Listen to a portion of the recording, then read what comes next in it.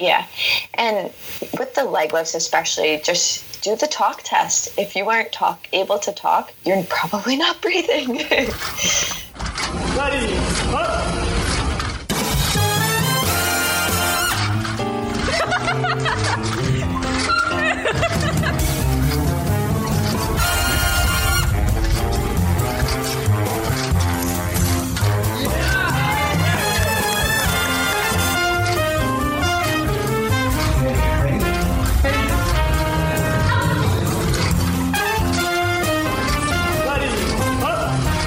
Welcome back to Cirque Sci. Today's episode is all about the pelvic floor. Thanks for hopping on, Mariah. It's really awesome to meet you and have you here. Before we get into things, as far as I can tell, you somehow managed to escape Wisconsin without frostbite or overdosing on cheese, and you came out on top with a doctorate in physical therapy and a bachelor's in exercise physiology, which is really awesome. Your current work is with clients who generally, lots of clients, I imagine, but your focus is with clients who have a history of chronic pain, orthopedic concerns, and pelvic floor dysfunction. How did you get into those regions of focus? Yeah, so my primary specialty is pelvic floor physical therapy. I treat orthopedic concerns because they usually tend to go hand in hand, especially in the hip and the back. But I really got into pelvic floor PT when I was younger.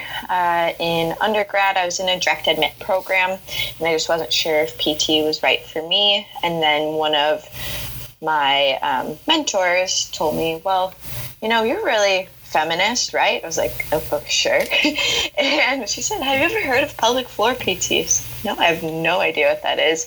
And once she started explaining it to me and I took a few extra classes, I was hooked because I just felt so passionate that women in particular didn't know all of these things about their body, and it should just be common knowledge. And then as I got deeper into it, I got really upset by the lack of representation for male patients, and just how, you know, they're very underserved because many pelvic floor PTs weren't willing to treat men.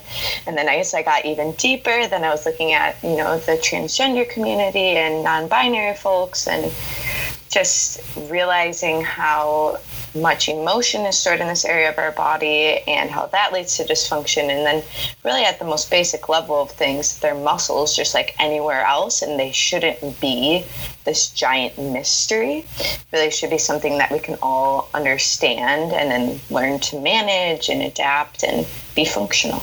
Yeah, that's really awesome. I think like you said, it's an area where a lot of populations end up being underserved or underrepresented, and because it's like a geographical region on the body that has just a lot of built-in kind of potential weirdness from a cultural perspective, that it's even something that's almost taboo to talk about in a lot of cases. Mm-hmm. What is your take on the pelvic floor, how it connects to the other surrounding areas, core muscles, diaphragm, and then why does it matter? Yeah.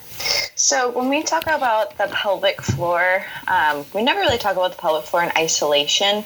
A term that I like to use is pop can anatomy, and that's really, you know, the basis of what we talk about at the clinic, because when you think about a can of soda, it's this highly pressurized system. You know, you got the bottom of the can of soda holding things in, the top of the can of soda holding things in, but then you also have this wrapper surrounding it that is kind of holding everything together to create ideally a nice functional system. And that's very similar to our body, where, you know, the bottom of the can of soda is your pelvic floor, the top is your diaphragm, which is your primary breathing muscle, or it should be your primary breathing muscle, and then we have your deep core, your transverse abdominis, which is the wrapper around that can of soda. And so if there's weakness in any of those components, or just dysfunction, so if one is overactive, one is underactive, then that's going to create kind of a cascade of events that's going to lead to potentially pain, things like urinary leakage, or just an inability to reach. In the case of more advanced things like circus arts or, high-level athletics like running, you might just not be able to reach your full potential because they're not working well together. One quick question I have with the taboo, or not, I don't want to say taboo, but the kind of lack of comfort of talking about pelvic floor things, and with the way it's often under discussed in most demographic groups. Let's be real, most of them. Most. How do you think other healthcare practitioners can reconcile the fact that it is an important thing to talk about? It does have a potential for dysfunction or working improperly, but also with the knowledge that the narrative and the language we use around these things has an impact as well. So I think, at least, again, not a physical therapist, not a pelvic floor specialist, but in my head, I imagine it can be pretty tricky to be like, there are these actual things that are impacting you, and I want to convey this information to my patient, my client, whatever, but I don't want to reinforce a potential narrative of dysfunction or something that could kind of propagate that further. Yeah. Well, number one, just as far as approaching the subject, most people are willing to talk about it. I think that, there's this big my patients don't want to talk about this on the side of a healthcare provider if you're asking about these things. Mm-hmm. But patients in general do trust their healthcare provider, especially if they've gone there, a couple times, if you're their primary care provider. And if you ask them, hey, is this an issue for you? Just with general screening questions, do you have pain with any type of intercourse? Do you have any urinary leakage? Just kind of the basic questions. And people will usually tell you. So I'm always amazed and just honored by the openness of my patients on their very first appointment. And they're telling me some of the most intimate details of their life. And they're like, no one has ever asked me this before, and yet they're completely willing to tell me because they want help. So just that side of things first. But then also my biggest kind of just the base that I return to is their muscles, just like anywhere else in your body. They can get tight, they can get weak. And I usually bring out the pelvic model. I'm like, here, look at these guys. They're just normal little muscles. They have this thing that they're doing. And usually I use the term more coordination rather than dysfunction because, when someone has weakness, they may not actually be that weak. They might just have a coordination issue where they're not turning on at the right time, they're not turning off at the right time. So I talk a lot about timing and, hey, your muscles do this really well, but we need to work on this side of things. So coordination tends to be one of the greatest ways that I approach it. Cool. Thanks for answering that. Okay. So like you were saying, pelvic floor in conjunction with the diaphragm and the core muscles creates this cylinder or soda pop can of pressure. Mm-hmm. And then what can go wrong and what can that impact? Yeah.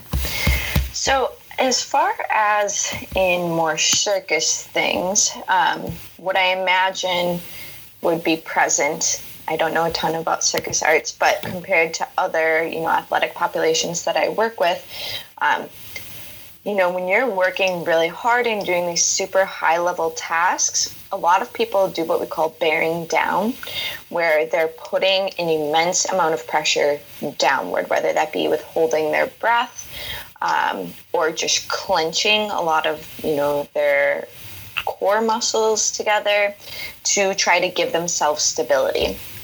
And so what I see happen is all this pressure is being forced downwards and it has to go somewhere, kind of like that can of soda analogy. It's going to go down.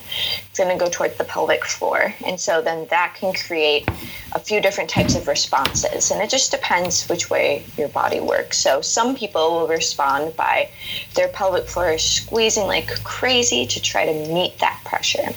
So they're squeezing to make sure that your pelvic organs don't fall out, essentially. And so they're squeezing, trying to give your body stability. trying to compensate for that immense amount of pressure that's being put downwards, and that can lead to pelvic pain because they're squeezing so hard. Those muscles never get to release. They don't get a break. They need a break. We would never just hold a bicep curl for 24 hours a day. It doesn't make you any stronger. And so those muscles need to be able to fully release. The flip side of things that can happen is there's all this pressure being put down, and then these muscles just get so weak because they're not able to meet that pressure, and they get hypotonic, where they start dropping. We get what's called prolapse, where the uterus can drop down, the bladder can drop down, the rectum can drop actually down and start moving out of the pelvis because it's not getting the support that it needs. And this is most common in women because of in female bodies, because it's most likely that the uterus will drop into the vagina or the bladder will drop into the vagina, but it can happen to men as well. And so it's something that everyone really needs to be conscious of. And then kind of the in-between version of both of those is that some of the muscles might get really tight and some of them might get a little bit more on the hypotonic side and the weak side. And so then when we work on in PT is, okay, these front muscles of your pelvic floor, we need to get those to relax, but then we need the ones in the back to be picking up some of the slack, and we need them to be stronger. But really what I find the most helpful out of anything is just people learning their daily habits and what could be contributing to this coordination issue throughout their daily life.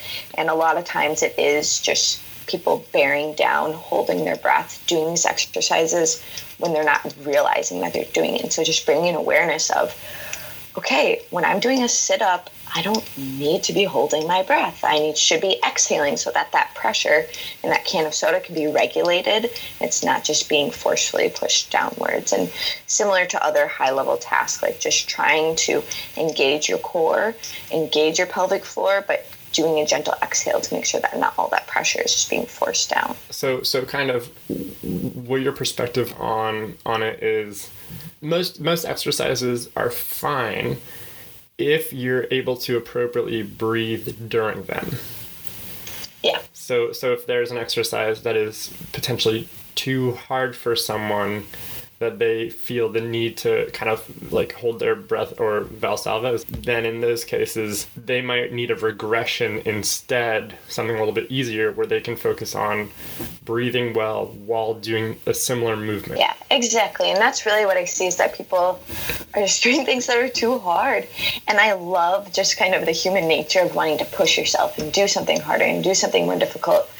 But you have to be strong enough to do that activity or it's going to create problems. And I think, particularly in people as they're getting older, they think, oh, well, I used to just be able to do that exercise and not have to think about it. And now I have to engage my deep core and I have to engage my pelvic floor. And I just wish I didn't have to think about it anymore. But, when you're doing that when you're younger, that wasn't the right way to do it either. That's probably what's created some of this dysfunction later on in life. Or even if you are younger, I treat a lot of patients that are 17, 18 that are already having pelvic floor dysfunction from things like team sports and other things just resulting after puberty, really. But yeah, most activities are safe. Sit-ups are probably my least. If I had to pick one exercise where I was like, I wish that no one would ever do this again, it's sit-ups, because that's really trying to train our rectus abdominis, the six-pack abs. And there are just such better ways to strengthen those muscles in much more functional ways. Sit-up doesn't get you a whole lot, except for aesthetics, I guess. Mm-hmm. First of all, I 100% agree. I don't think that I've done a sit-up in at least a decade, and I don't think I'll ever do one again. I don't think there's a lot of a point to them. With that in mind, in gymnastics and aerial and circus, there are a lot of drills that train like a hollow body position where you're trying to put yourself in posterior pelvic tilt, so you have no lumbar extension, and you're, I think, more likely to use your rectus abdominis to do that movement. And so would you say that there are similar things to a sit-up that people might want to either consider reducing the volume or load of those movements, or finding an alternative movement altogether? Something that maybe trains the rectus abdominis in conjunction with other core muscles, or trains it in a way that you're less liable to hold your breath, or trains it in a lengthened position rather than a super shortened contracted position. Thoughts on that? Yeah, so, one of the good ways to tell if your rectus is really strong enough to do some of those exercises, if you lay on your back and you get into that posterior pelvic tilt and you have your back completely flat and you start lowering your legs, see how far down you can get while still breathing the entire time. You might want to count out loud, say your ABCs, whatever you got to do to make sure you're still breathing. See how far you can get before you start to lose that pelvic tilt, before you have to start holding your breath.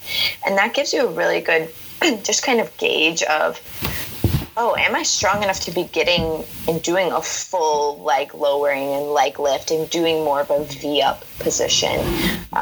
Because if you can't maintain it from a straight 90 degrees going all the way down, then you're probably not strong enough yet. Not saying you can't get there, but you're going to need to hit it pretty hard, and you're going to need to focus on it for weeks before you're able to do some of those more high-level activities. So I would start by isolating just one component instead of trying to do more of a V-up where your upper body and your lower body is engaged. Do more eccentric control, slowly lowering those legs, and just see how you're able to progress. And that's just one version that I would recommend. Cool. That's awesome. And I think you could probably apply that same idea to hanging leg raises, right? Where yes, if you're doing it and you're like, oh, I can't breathe right away, then maybe you'd want to work on that eccentric lower, or do a partial range of motion rep where you're working on breathing in that partial range of motion rather than being like, I must do the full range of motion and I'm going to make it happen any way I can. Yeah. And with the leg lifts especially, just do the talk test. If you aren't able to talk, you're probably not breathing. I love that. And I think, when I first started circus and aerial, and I imagine that this is maybe true of other folks, there was a lot of focus on just doing leg raises, doing hollow body holds, doing things that potentially trained our core to not necessarily work in the way that would be most helpful. With that in mind, We've kind of touched on this a little bit in terms of some exercises that you'd rather people, regress or switch away from. Yeah. Are there certain behavioral patterns or other drills that you think would be helpful for athletes? And I don't think you said this explicitly. Do you find that... So you find that more often than not, athletes that have pelvic floor challenges, there are some muscles that are really tight and some muscles that aren't, rather than being totally hypertonic or totally hypotonic? Yeah, so what I see most commonly with athletes is that their external obliques are crazy thick, very hypertonic, very well trained. A lot of our exercises, I think, were taught pretty much from age like 11 up, thinking about Russian twists and just all these twisting motions, which are good. We need our obliques to be working to help us twist. They're a muscle that helps with rotatory motion, but these ones get incredibly overtrained. And then our deep core, the transverse abdominis, which is unique in the fact that its fibers run horizontally. It's kind of like a corset for our spine.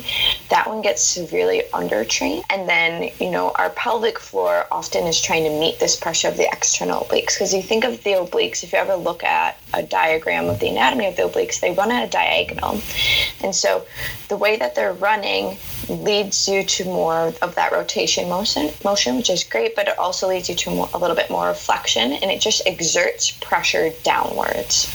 And so if the transverse, this group of muscles with horizontal fibers, isn't activated to stabilize the spine and give support to that cane of soda, then it's going to put more pressure down on the pelvic floor. And there's actually an interesting study, which I would have to dig it up for you, that looked at external oblique overactivity in women who had stress incontinence. And it found that you're more likely to have stress incontinence if your external obliques are overactive, versus the women who had more normalized external obliques we're less likely to have leakage, which is pretty cool. But looking at that, we really want to uptrain the deep core, the transverse abdominis, and then we want to make sure that the pelvic floor is able to respond appropriately. But in general, I'd say a lot of athletes lean towards the more hypertonic pelvic floor. Not everyone, of course, but that when I see people who have dysfunction and they're very athletic, it tends to be more on that side of things, especially younger in life. If, let's say, it is a female-bodied person who has had, a pregnancy and a delivery, they might have a little bit more hypotonic in the pelvic floor, but they still might be hypertonic in their external obliques. So it's kind of a mixed bag. It's really something that needs to be fully evaluated. But as far as exercises that people can do to really improve their pelvic floor function, one of the most basic ones that I just like to start with, regardless of whether you're hypo or hypertonic pelvic floor, is just getting your diaphragm activating. And so at night, just really spending a good few minutes. Number one, it'll help you relax before you go to sleep, but spending some time doing some diaphragmatic breathing and visualize and try to tune into what's happening at your pelvic floor when you do that. Because a lot of the reason that people have pelvic floor dysfunction is because they just don't have an awareness, and then they don't have control. And so all these things are happening at a more subconscious level, like the tightening and the relaxation is happening subconsciously, versus if you can bring it to the conscious level, then you can control it, you can prevent dysfunction. But at night, really just practicing laying on your back, doing some nice gentle inhalation for 4 seconds, exhaling for about 6, and letting your belly expand. But trying to not let it just come from your stomach. You also want to get lower rib cage expansion, and you want to get a slight expansion into your low back as well. And we call that 360 breathing, where you're getting a full expansion in your entire lower abdominal canister, and you're trying to minimize the activation in your upper chest. And so if you do that, if you're able to get a true 360 breath, which you can put your hands on your sides, you can put your hands on your belly to feel if you're getting that. When you inhale, you should feel your pelvic floor gently push away from you. Because your body is this can of soda, as pressure is being added, if it's a Valsalva, it's pressure in a bad way, it's pushing too much force down. But if you're just doing a gentle inhale, those muscle fibers of your pelvic floor are actually going to gently stretch and release and lengthen. And you can help that by then visualizing those muscles softening and releasing. And then when you gently exhale, you might feel that your pelvic floor lifts a little bit, because that pressure is leaving the system, so the pelvic floor is going to rise. And that's just a really good way to see, can I even control my pelvic floor? Can I feel it? What's happening down there? And that's really good, like I said, for anyone who's hyper or hypotonic. With something as nuanced as pelvic floor control, maybe it would be helpful to know, how long it could take someone before they feel that sense of connection and control. Whereas with your bicep, you can be all right, I'm going to look at my bicep and I have done a bicep curl. That's okay, I got it. Yeah, no, definitely. So when we look at neurophysiology, for some people, it's supposed to be 2 weeks. You gain faster synapses at the level of your neurons within 2 weeks. But when I'm really working on it with people in the clinic, some people are able to get it immediately. I give them 2 cues and they feel it. They got it. Other people, we work on this for 8 weeks, and that's to get from level 1 of control to level 2 of control. And then we do another 8 weeks, and then we get them to level 3. And, it's really stepwise for some people, and other people are just, oh yeah, I got it. And it really just depends on your level of body awareness. But this is such an area where we don't have good body awareness. So, we have these athletes who are able to really control every, muscle in their rotator cuff, but then it comes to the pelvic floor and they've never thought about this area. There's all this cultural shame around this area, so we just don't pay attention to it. And then, there's issues of trauma and abuse that cause us to compartmentalize a lot. And then in addition to that, we can't see it, like you said. And so humans are very visual creatures. It's really tough when you can't see it. So I actually have a lot of people get out a mirror and really just take a look down there, see what's happening. When you inhale or when you push to bear down, the anus should open up. I say it opens up like a rose blooming. So you'll see it open up and expand if you're truly relaxing, and if you're bearing down correctly, you'll see it kind of push towards the mirror. Same thing if you're doing a squeeze, you should see it lift up and pull away. But in pelvic PT, we also use something called biofeedback, where we put little electrodes. There's different ways to do it. Sometimes there's intravaginal, interrectal sensors. At my clinic, we use electrodes on the outside. So I place the electrodes right next to someone's anus on either side. It's connected to a little computer, and then they can see on the computer how many millivolts of electrical energy that their muscles are giving off. And so you can see, when I'm standing, I'm able to relax really well, but as soon as I sit down, my muscles tighten up, or vice versa. And laying down is easy to relax, but when I go to do a jumping jack, after I do one jumping jack, I can't for the life of me release these muscles. And then we work on training those movement patterns using kind of the visualization of being able to see those muscles contracting to aid in that process. Yeah, I think if someone is having challenges with pelvic floor related issues, I think you're right 100% about the visual aspect of things, making it a lot easier to connect to what's going on. When I was, 4 years ago or something, someone was trying to get me to do an exercise that without some kind of feedback, I was like, I just can't. I have no idea. And I will admit that I am someone who honestly has a pretty low level of like bodily awareness. Circus, it covers it up, but I'm super clumsy and super uncoordinated and generally like don't know where I am in space unless I'm doing one very specific thing. But I think with the visual feedback, it's really helpful. That said, not everyone can afford to go to a clinic that has the tools that you described. So the idea of just getting a mirror and being like, I can look at whether it's opening up or closing, and that's I think a worthwhile thing for folks to do. So not to get this narrative out there that everyone should go quickly, like look at your butthole, you might have pelvic floor issues, but if someone doesn't know whether they do or not, are there relatively common signs that you could be like, all right, this is probably something worth going to a pelvic floor specialist about, no matter what gender or sex you are? Yeah. So I like to think of it kind of as screening questions, like what would be most helpful for a physician to ask their patient to kind of screen for these things. And then these are questions you can ask yourself. So the big kind of default one is, do you have pain with any type of intercourse, whether this be, self-touch, oral penetration in any form? Is it painful? And then thinking, when is it painful? Is it only painful with climax, anything like that? If you have any pain with intercourse, there's a really high likelihood that you have some sort of pelvic floor dysfunction, because orgasm should never be painful. It should not be painful to be penetrated. It should not be painful to have touch on the outside, external genitalia. Either way, it shouldn't be an uncomfortable, painful experience. And so that's kind of key number one if someone is having pelvic floor dysfunction. But then going in a little bit deeper, I see a lot of people who have this hip pain, and, they have been to PT before. It hasn't really touched it. They get imaging. Their MRIs are normal. Their CT scan, everything's normal.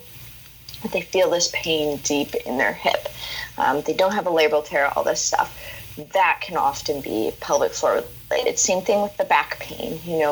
I've had this back pain, gone to PT, all my images are normal, nothing has ever helped.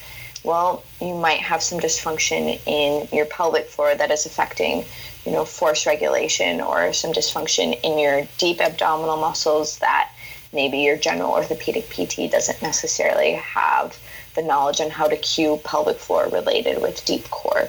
And so that's kind of the other mystery group that I see the most, where they're like, I've done PT 3 times and it has never helped. And then we do a pelvic exam and I'm like, oh, well, that's because your deep pelvic floor wall is extremely tight and it just needs to learn some coordination and then you'll be good to go. But, if you're just doing clamshells day in, day out for your hip pain, that's actually not the right thing for that group of muscles. So that's another thing that I always ask every single evaluation is, do you have any hip or low back pain? Because may or may not be related, but really important to know. And then if you're having any sort of leakage, and everyone always thinks, number one, that women are the only one, or female bodies are the only ones that get leakage. Not true. Or they think that you automatically have weakness if you're having leakage. So what I see a lot, especially I tend to work more with people who do pole than people who are doing circus things. But in a lot of my pole dancing patients, they just have this strong hypertonicity because they're always using their inner thighs to kind of grip the pole. And then they get something called post-void dribble, where you urinate and then as soon as you stand up, you have leakage. And I see a lot of men with this as well. And this tends to be more of actually a tightness issue or a poor coordination issue where, you might have some weakness in the muscles, but then they spasm after you urinate. So any type of leakage, whether it be, I have leakage when I cough, laugh, or sneeze, or I have leakage after standing up right after urinating, or as soon as I start walking away from the urinal, whatever the case may be, or any leakage with urgency where I'm rushing to the bathroom and I don't quite make it. Those tend to be pelvic floor dysfunction related things. And then the big one that I feel like everyone always forgets about, that is the very, very common in the younger population, is constipation. So people think, oh, constipation, it just matters what I eat. That's probably what's driving this. When people have had chronic constipation for years and years and years, they probably have pelvic floor dysfunction at some level, especially if their diet, they're like, I've been seeing a nutritionist, I've been seeing a dietitian, I'm working really hard, I'm eating enough fiber, but I still cannot have regular bowel movement. The muscles of your pelvic floor might not actually be releasing well enough to then have that bowel movement. And who would have ever thought that we need to be taught how to have a bowel movement or how to urinate? But yeah, a lot of people don't know how. And so that's where pelvic PT comes in. That last one, I don't think I've heard as much discussion around. So I think, thank you for bringing that up. With all of that in mind, are there, in addition to just starting with basic breathing and going to a pelvic floor specialist, are there ways that people can adjust how they go to the bathroom to potentially diminish or mitigate some of those things that you mentioned? I've seen somewhere, that it's actually like better for men to not stand up while they pee because they're contracting muscles as they are standing and they're less relaxed and whatnot. But again, not the expert, so please. Yeah. Yeah, so start with male-bodied people. So if you're standing to urinate, I don't have any research saying that sitting or standing is better. I do know that a lot of my pelvic pain patients who have like penile pain or scrotal pain, we usually have to have them sit. But I think that part of the issue is just the way that you stand if you're urinating with a penis, or even if you're using like some sort of device if you're transitioning. Do not clench your butt cheeks while you're standing. I think that everyone wants to thrust their hips forward to urinate, and then their glutes are contracting. And when your glutes contract, they have a very strong relationship to the pelvic floor. And so your pelvic floor is probably going to be squeezing too, and then that can lead to incomplete emptying, incomplete urination. No matter what type of body you have, if you're standing and you're urinating and your glutes are contracting, your pelvic floor is probably not releasing properly.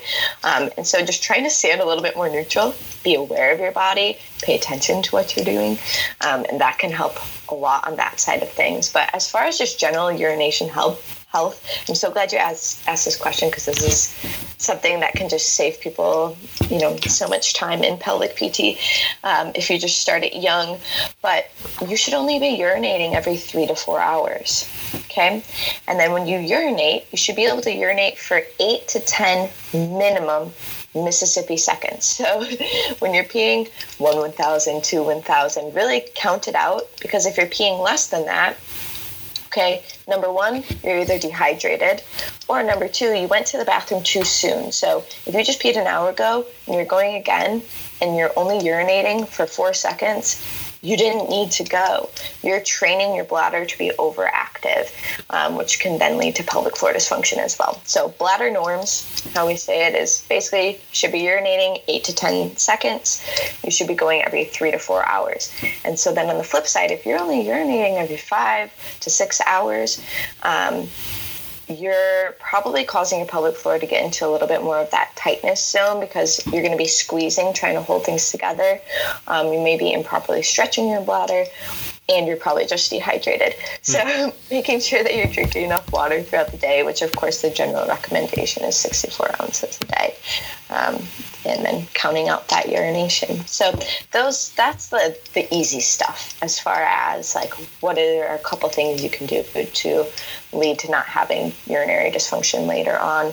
And then just watching if you're clenching your glutes all the time, because I see it particularly in young women who maybe stand a lot for work, and they kind of thrust their hips forward to stand, and they lock their knees out. It's and like a lot of their weight position. is in their toes. What was that? It's like the traditional ballet position almost, where you're shifting your hips forward over your toes, your glutes are engaged, extension. Yeah, and so that is what we call the butt clenching posture.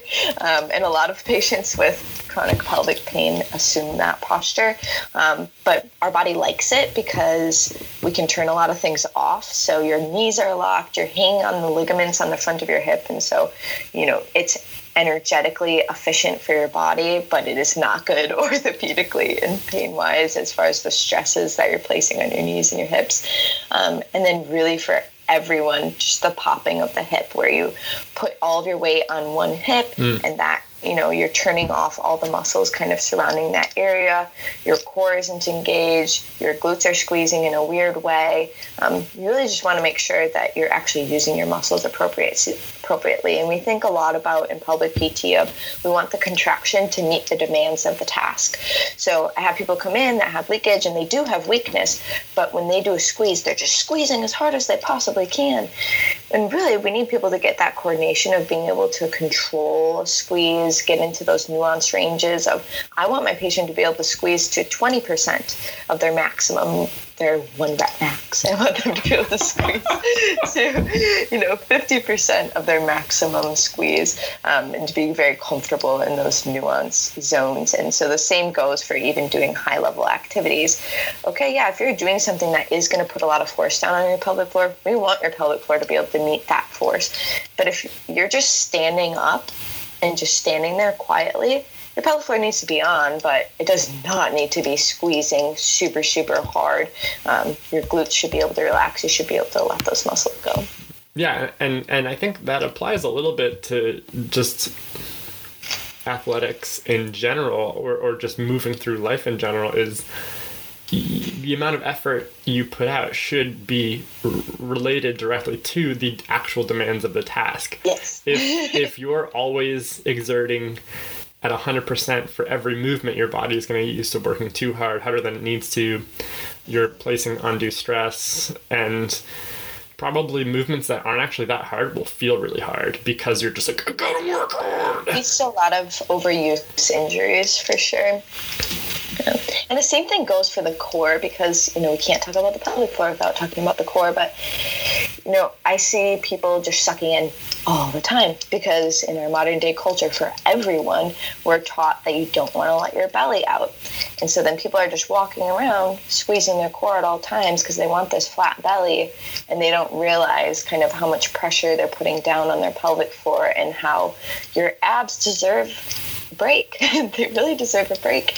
And so that's also what leads to the poor diaphragm activation too, is because to activate your diaphragm, your belly is going to get bigger when you inhale.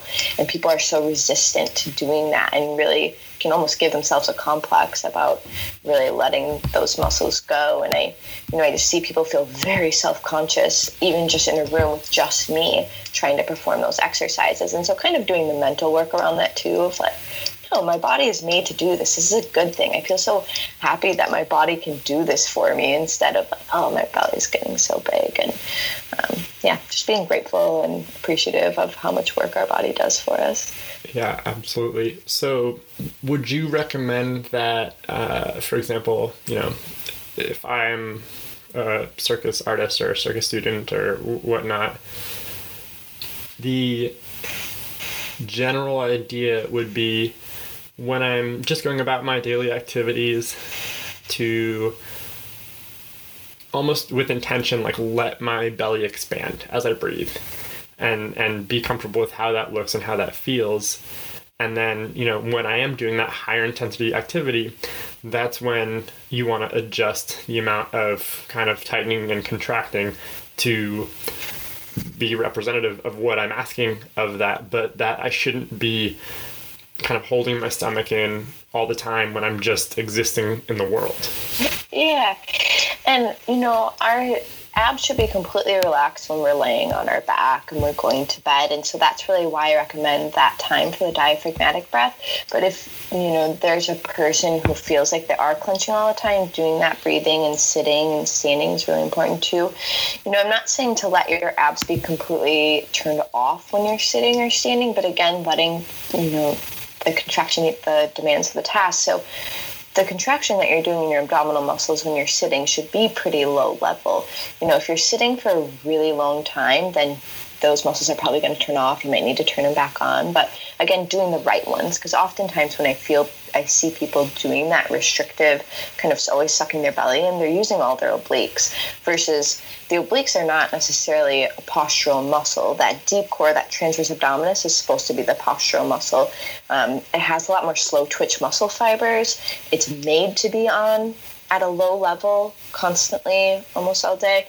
But it's really that people are using these super powerful external obliques to try to give that stability, and it's just the wrong muscle group to be using. So getting comfortable letting the belly hang is really, trying to get those obliques to turn off and to get the diaphragm to turn on. So I do recommend practicing that and being comfortable in that in-between zone. But also, you don't need to just be sitting like in a slumped position, letting your abs completely turn off. Yeah. Are there movement types or exercises that you would recommend, in addition to everything else that we've talked about, for decreasing the hypertonicity of the obliques? For example, this is just something that I'm throwing out there. Maybe it's not the right thing, but just, okay, I have gotten my obliques to just want to be contracted and shortened all the time. And in addition to just sitting and letting my belly breathing occur naturally, maybe I also add in some eccentrically weighted side bends where I'm, lengthening under load? Or is that something that you'd be like, don't worry about that, just focus on everything else working well and that's fine? Yeah, so, it really just depends on the level of activity. So if someone is a really high-level exerciser, they're going to need to do those more advanced exercises.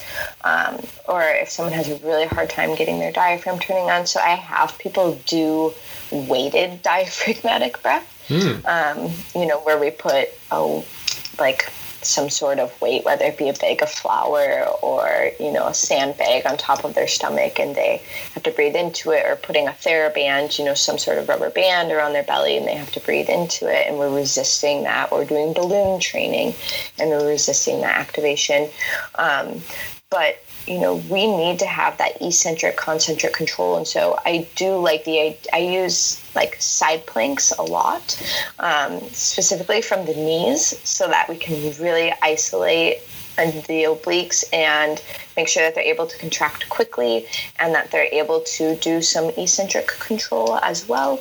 And that's more for my high-level exercisers who have now mastered how to isolate their transverse. So step one was isolating transverse, how to activate transverse activity, and now we're bringing it all together.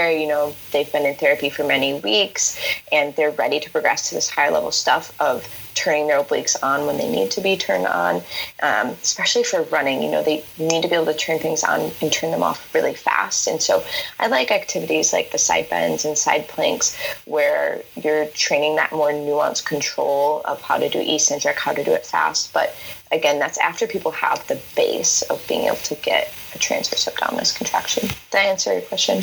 Yeah, I think so. The first step is getting transverse to fire at that low level, kind of constantly on state, to provide support and stabilization, and then retraining the obliques to have more nuanced contractions rather than just like always contracting all the time.